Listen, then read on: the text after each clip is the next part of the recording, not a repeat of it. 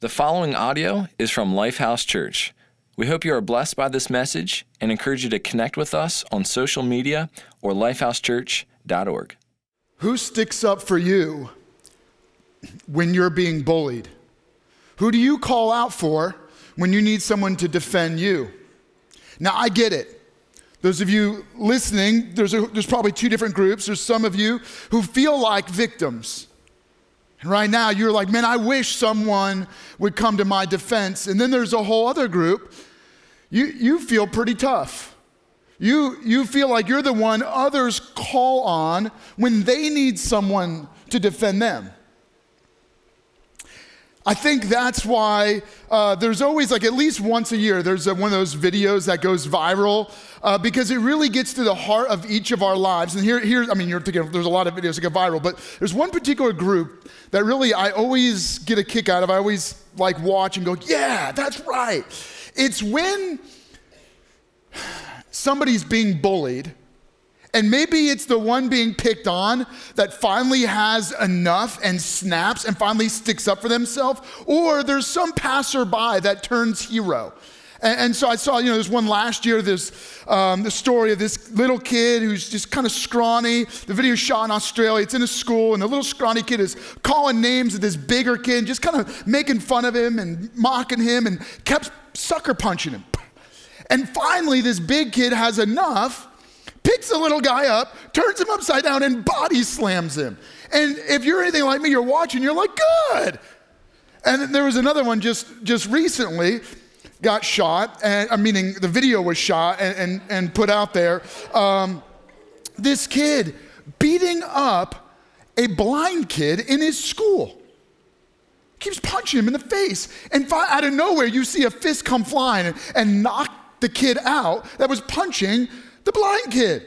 And am I the only one that's just like, good? I'm good for you. So, but my favorite, this one's old, and who knows, it might even be a spoof, but it's still my all-time favorite. That's the way it's supposed to be.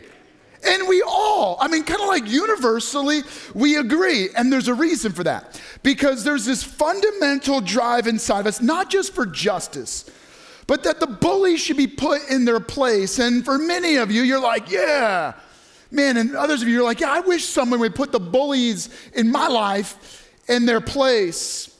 And whether you're the one that others call on, or today you feel like a victim and you need someone to stick up for you, my experience, every one of us have something bullying us.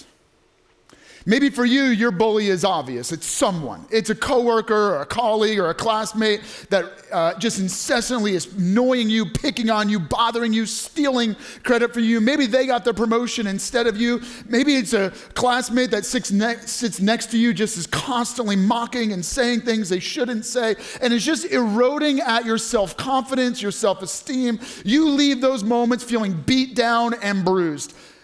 For others of you, your bully isn't quite so obvious. It's a financial crisis that started a while ago and it just keeps compounding. Maybe for you, it's a phone call you got a while ago that has become a disaster in your life. Maybe it's a diagnosis, or you found out some news from someone far away.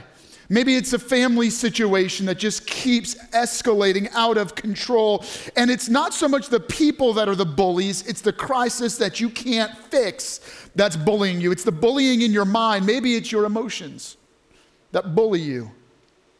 Maybe it's just your thinking going out of control.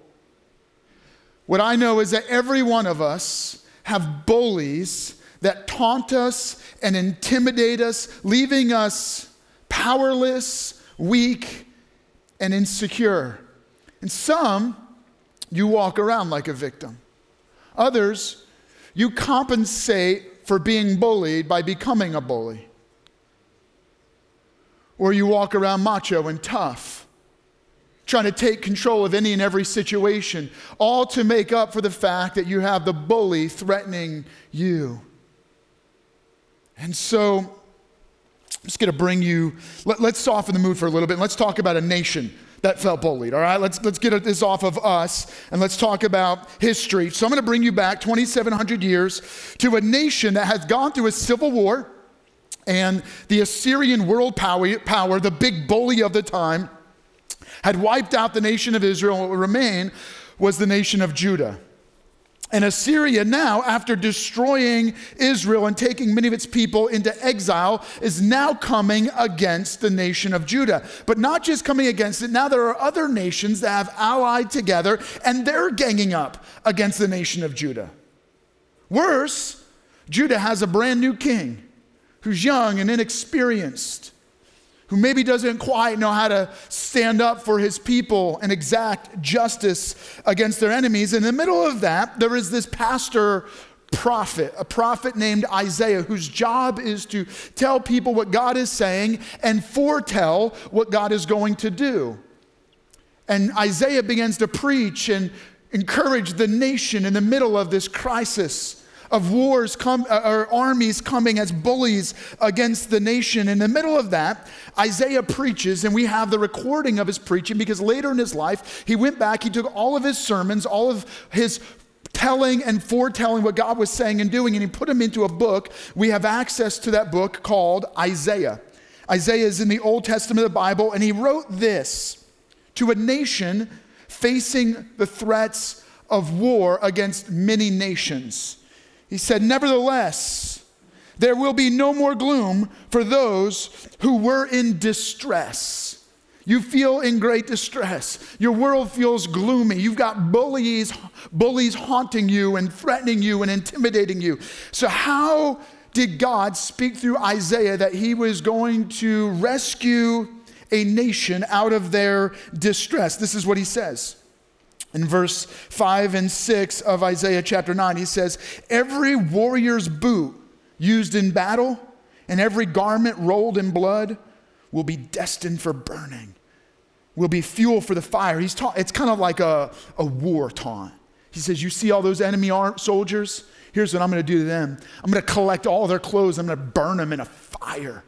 Those that came against you, their boots, I'm going to destroy them. How? So far, some of you are like, I like this. This is like a Braveheart book. This is awesome. No, I'm the only one. I mean, this is really good. All right, but how is God going to do it? This is the very next verse, right? He goes like this. He goes, "Every warrior's boot used in battle and every garment rolled in blood will be destined for burning, will be fuel for the fire." Here's how. For to us a child is born. To us a son is given. The government will be on his shoulders. And he will be called Wonderful Counselor, Mighty God. Now, when you read it, you might have missed it. Maybe you've never read this. Maybe as you're reading along, you kind of missed the thunder of this moment.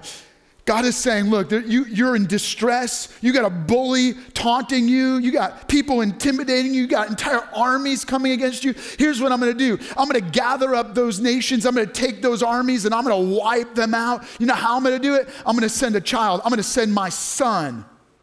And my son, he is going to be a wonderful counselor, but he's also going to be mighty God.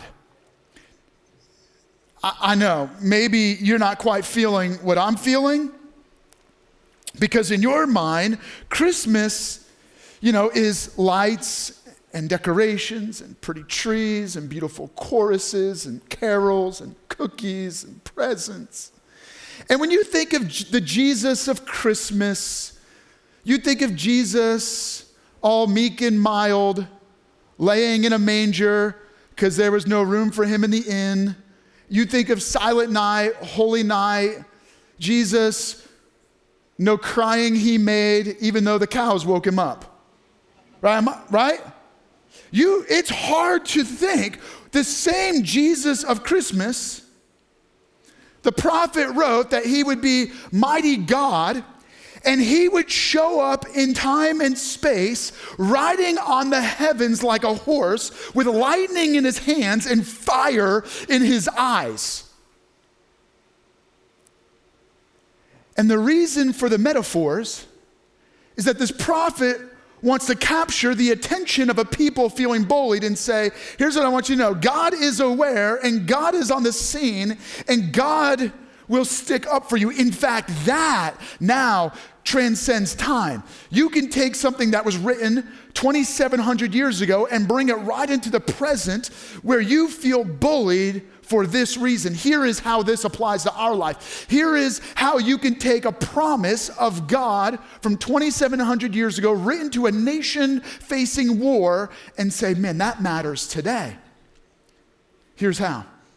Because we are defended by an awesome God. In fact, I would encourage you as you're taking notes to write this down in your program, in your study guide, on your, in a smartphone or tablet. By the way, I want to welcome all of you that are with us, including those watching online and via video. We are excited that you're with us right now. And I encourage all of you to take a moment, and I want you to write this down. We are defended by an awesome God. A God who sticks up for the weak and the poor, the broken and the bullied. The challenge that you and I face is that we don't just have bullies in our own mind or bullies at work or in a classroom. It's not just the bullies that we see on the news or in the media. There is a far greater bully that threatens and intimidates every one of us. This bully has destroyed marriages and homes, has sent people spiraling wildly out of control. This bully destroys individuals and nations alike. This bully has torn people's lives apart. The bully is inside every one of us. It's an inner enemy called sin. Sin, a term that biblical authors use to describe the inner bully that drives every one of our lives against God and toward our own destruction. That's right. You have an enemy that lives inside of you. I have an enemy living inside of me that is bullying my thinking, bullying my emotions, bullying my decision making, bullying me into constantly doing the very thing that would hurt me and hurt others. This bully of sin is what is at work in every one of our lives, pushing us away from God and toward our own, what we think is good, what we think is our own interest, but actually leads toward our own ruin. This bully wreaks havoc in our lives, compelling us to do things that hurt others. The worst part of this bullying that comes from sin is that it cuts us off from relationship with God. And the ultimate victory of the bully is that the sin drives us into ultimate eternal destruction where we are cut off from God forever in eternal suffering. And God looked down on a nation at war, facing a bully of enemies. God looked down on the bully of sin in our lives, and he showed up on the scene. And in fact, Isaiah, he experienced this personally. Isaiah, in his own life, he wrote telling the story about how one day he was personally feeling defeated. And God showed up. And this moment changed everything in his life. So let me read this to you. It's found in just a few chapters earlier in Isaiah chapter 6. He's writing about his own personal experience. He said this, in the year that King Uzziah died. And the reason this is important is, Uzziah was the great king, a godly king, a good man. Who's going to take over is Ahaz, who's also going to face the great threats of many nations. And in this moment, Isaiah saw it coming. He knew that that's what was going to happen. And so when he writes about it, he said, in the year King Uzziah died, I saw the Lord. He said, I had a vision. He was seated on a throne, high and exalted. And the train of his robe, meaning the flow of his robe, when a bride is walking down the aisle and she's got the long part of her dress, that's the train, right? So he's saying, God's robe like a train. It filled the temple.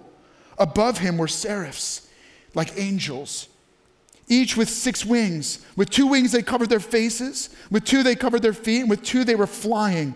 They were calling out to one another, holy, holy, holy is the Lord God Almighty. That's the same term he uses just jumping ahead, where he says, and his name will be called Wonderful Counselor, Mighty God, The whole earth is filled with his glory, with wonder and awe of who God is. And the sound of their voices, at the sound of their voices, the doorsteps and threshold shook, and the temple was filled with smoke. So Isaiah, in this moment, he's having this vision where in the midst of being bullied, in the midst of their king dying and knowing that nations were going to come against them, he has this vision of God, mighty God. And then this vision, he sees God, and he's like, man, and the whole room was filled just with his clothing, and it was overwhelming. It was shining with glory, and I was awed by it. And these angels were flying, and they were singing, holy, holy, holy is the Lord God Almighty. And just the singing of the angels shook the whole building. And what was Isaiah's response when he had this vision, just a vision of God? He said, woe to me. I cried out, I am ruined, for I am a man of unclean lips and live among a people of unclean lips, and my eyes have seen the King, the Lord Almighty. Here is what Isaiah does. He goes, I had these fears of these enemies that were coming against our nation. We just lost our good king. And now we have the uncertainty of a new king coming in. My whole world is falling apart. And in that moment, I also saw the Lord. But when I saw the Lord, all of my other worries vanished. Because compared to the wonder of God, my worries were minuscule and small. But when I saw God, I became overwhelmed by my own sinfulness. I became aware of what's wrong inside of me. The problem isn't the enemies on the outside. The problem is the enemy inside. The problem isn't the turmoil going on around me. The problem is the turmoil going on inside of me. And this parallels very well to a man who had a vision of heaven. He had a vision of what the end of the world was like. This guy, John, he was a friend of Jesus, who after Jesus died and rose again, John became a pastor and a leader, and late in life, he had a vision about the end of the world. And in his vision, which he recorded that he called Revelation, he writes this about his experience where in his vision, he saw Jesus. The same Jesus he had met throughout life and walked with and saw crucified and resurrected. Now in his vision, he sees Jesus again, but he sees him in a new way. He writes this in Revelation chapter 1, verse 5, and I'm going to skip to verse 8. He says, Jesus Christ, who is the faithful witness, the firstborn from the dead, and the ruler of the kings of the earth. See, when he met Jesus on earth, he saw him just as a regular man, but he knew he was God. But he's now in this vision. He goes, but now I see him. He's the king of the world. He is awesome and powerful. And in fact, he continues. He hears Jesus speaking to him, and Jesus says, I am the Alpha, which is the first letter of the Greek alphabet. I am the first, and the Omega, which is the last letter of the alphabet. So it's like he's saying, I am the A and I'm the Z. I'm the first, I'm the last. I'm the start and I'm the finish. I am the introduction, I'm the conclusion of the story. He said the Lord God, who is and was and is to come, the Almighty. Now, the reason I'm setting this up, the reason why I'm giving you this is because I'm setting the stage for you of how you and I respond like Isaiah, who when he sees God, he becomes overwhelmed by his own mess. He's aware of the bullies outside, but he's also becomes acutely aware of the enemy inside. And the first and right response, in order for us to be defended by an awesome God, awe means we fear God. When Isaiah saw God, he was overwhelmed with the fear of God. He says, God, something's wrong inside of me. Help. John, who knew Jesus, believed in Jesus. He has this vision of Jesus, but now he sees Jesus as a king and as a ruler, as the Alpha, the Omega, the beginning, the end, the God who was and is to come, the Almighty. And then John's response in Revelation chapter 1, he goes like this. Verse 17, he goes, when I saw him, I fell at his feet as though dead. Now, this is where I want to make sure you don't miss this moment, because there's two ways to fear God. The first is we fear God, believing he is against us. Now, if you believe that God is against you and he comes riding on the heavens like a horse with lightning in his hands and fire in his eyes, he is the king above all kings, there is reason to be afraid if he is against you. That's not inappropriate. It's fair for you, like Isaiah, to fall on your face before God and say, woe is me, I am undone. I am a person of unclean lips and I live among a people of unclean lips. But here's the thing. Jesus Christ came to earth. He was the child born. He was the son given. He is wonderful counselor, mighty God. And the reason Jesus came was not so that he could come to fight against us, but so that he could pick a fight with what is bullying us and fight for us. Jesus came to earth to war against our enemies. Jesus took on the fight of our bully sin, so that when he died on a cross, he took the collective consequence of sin, eternal death. He took it on himself. So when he died once for all. So that anyone who believes in Jesus by faith is freed from the grip and controlling force of sin. But he didn't stop there. No, Jesus continued to fight. He took on the battle against death itself. So that when he died, he didn't stay dead. He rose again from the dead, victorious over the grave. And his victory becomes our victory through faith. So that now when we believe in Jesus by faith, we do not have to fear death because we know that life doesn't end in death. Death ends in life. You are a victor over death through faith in Jesus Christ. And he didn't even stop there. He continued to fight. He went to war against eternal judgment. So that in his death and resurrection, he conquered sin, he conquered death, and he conquered forever judgment, so that his death became the ultimate payment for anyone who believes in him. We are set free from the curse of eternal judgment. That's quite a victory. Who sticks up for you when you're being bullied? Mighty God.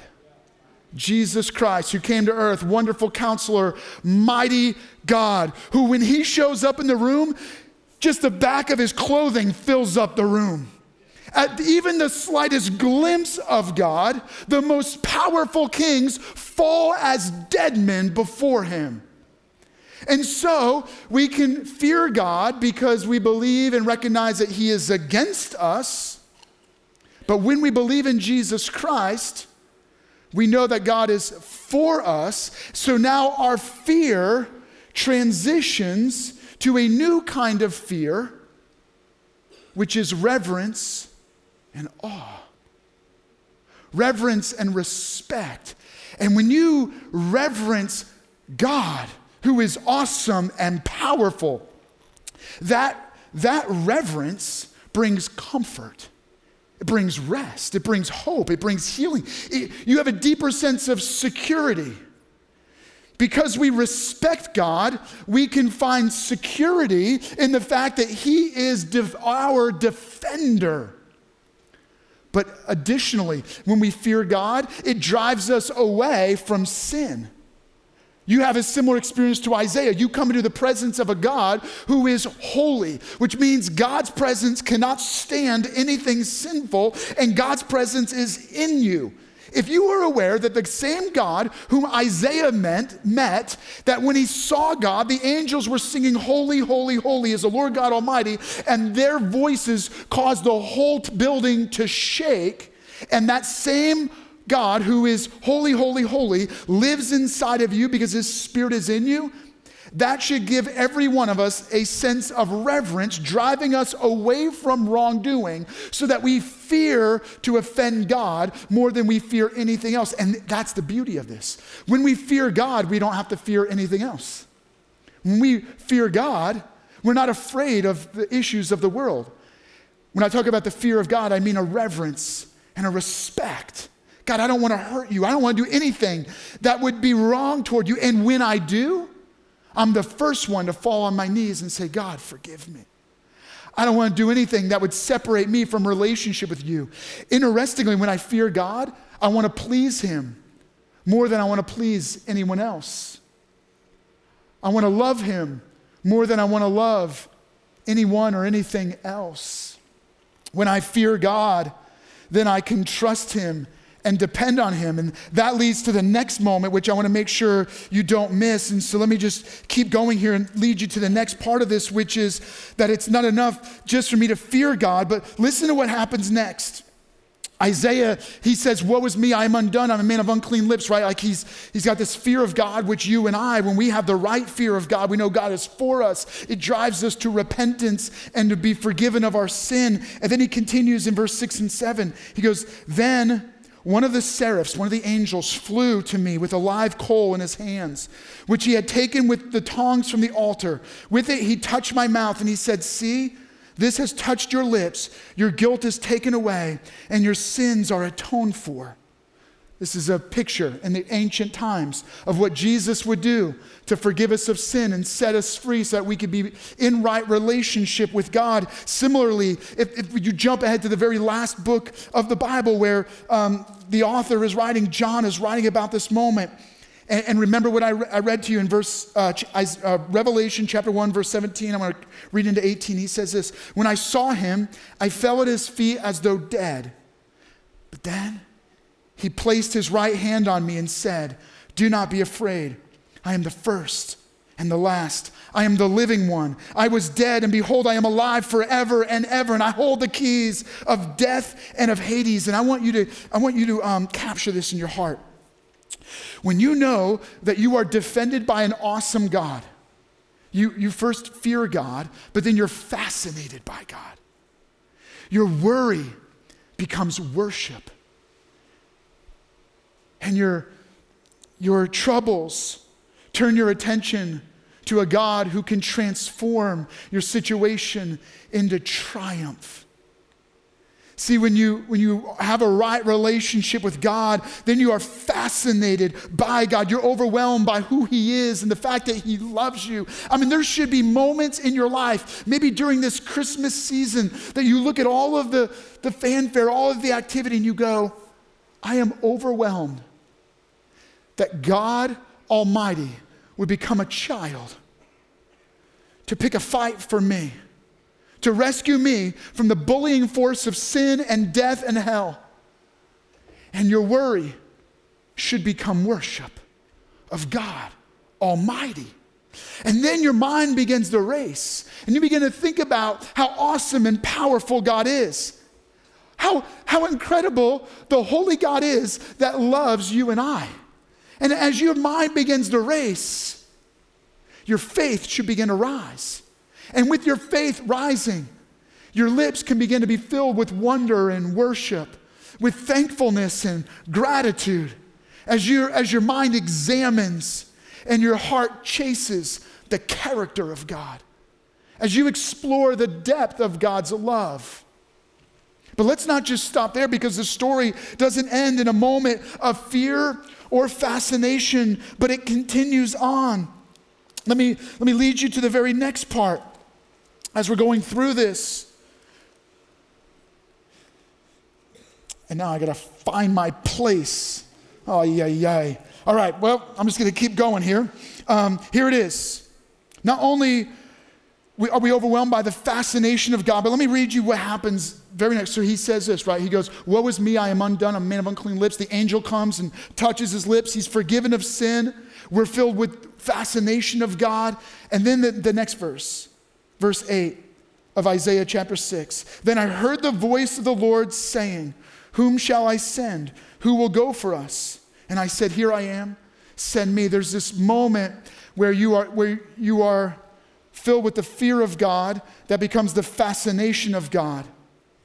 And then we learn that our awe means that we begin to rely on God. He said, God, I'll whatever you want.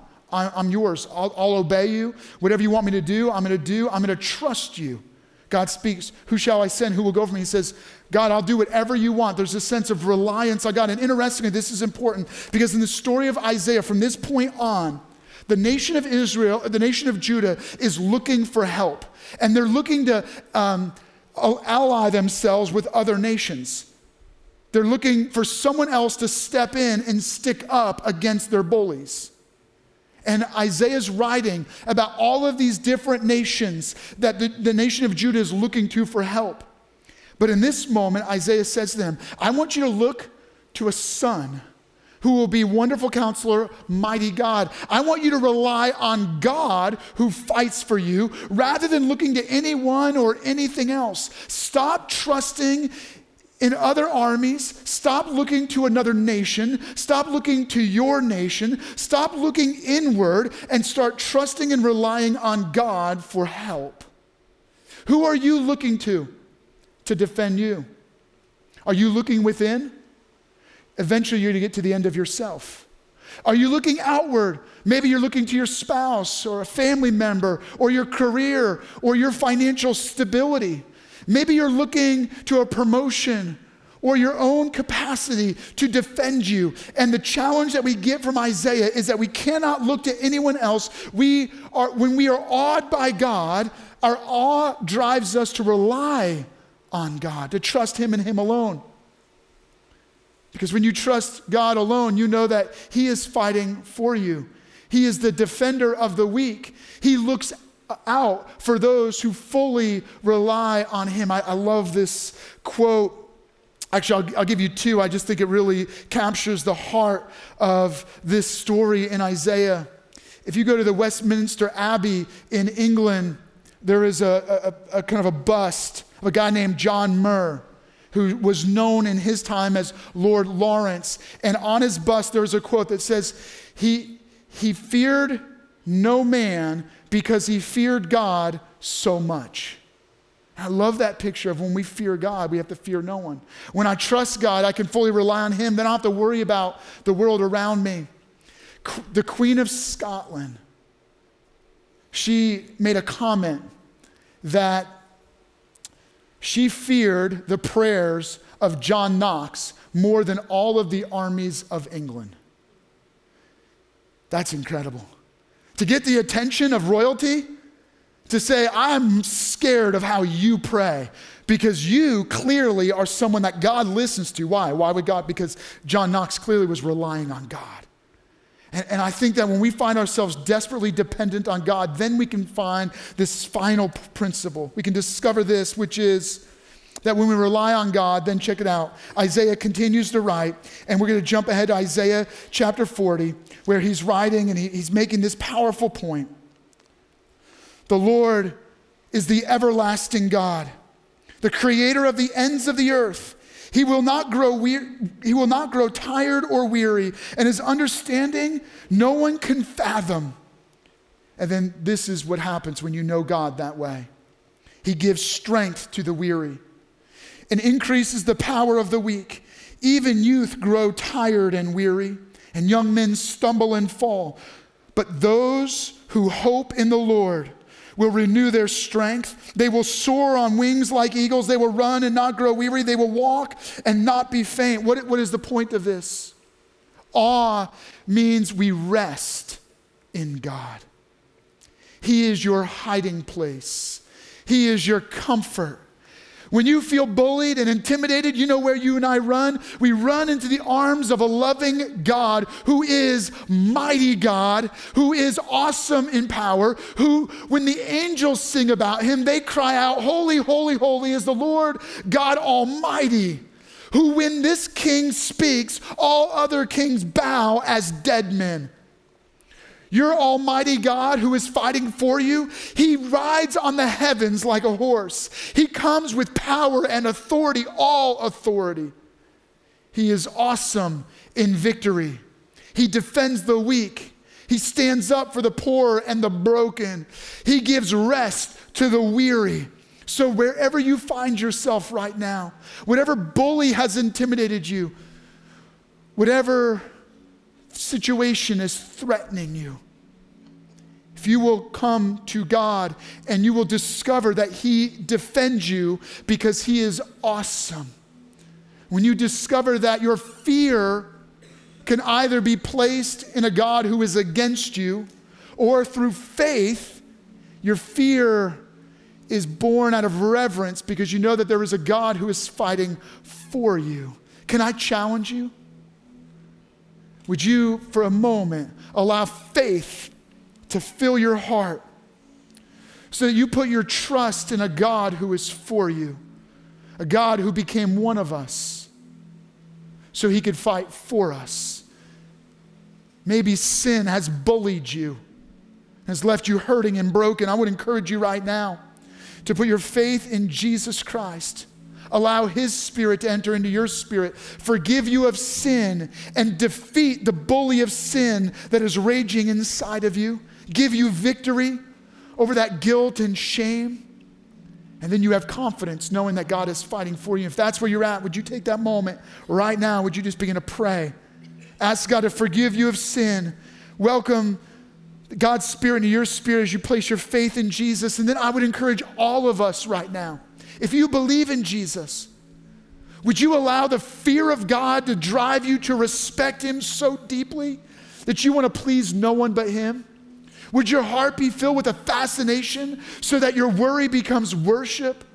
Would you right now commit to relying on God? And as you rely on him, you can rest in him. Take a moment right now. And would you allow God, who is awesome, to become your defender? But that requires you to have a personal conversation with him. And I just believe that as you begin to talk with him, right where you're at, this place will become a place of worship. It can become a holy moment where you encounter the God who is above all gods, the King above all kings. Let this be your sacred place where you can encounter God personally. Would you take a moment? Would you pray? And would you allow God to meet you right now? Thank you for listening to audio from Lifehouse Church, located in Hagerstown, Maryland. We believe that through Christ, life change happens here.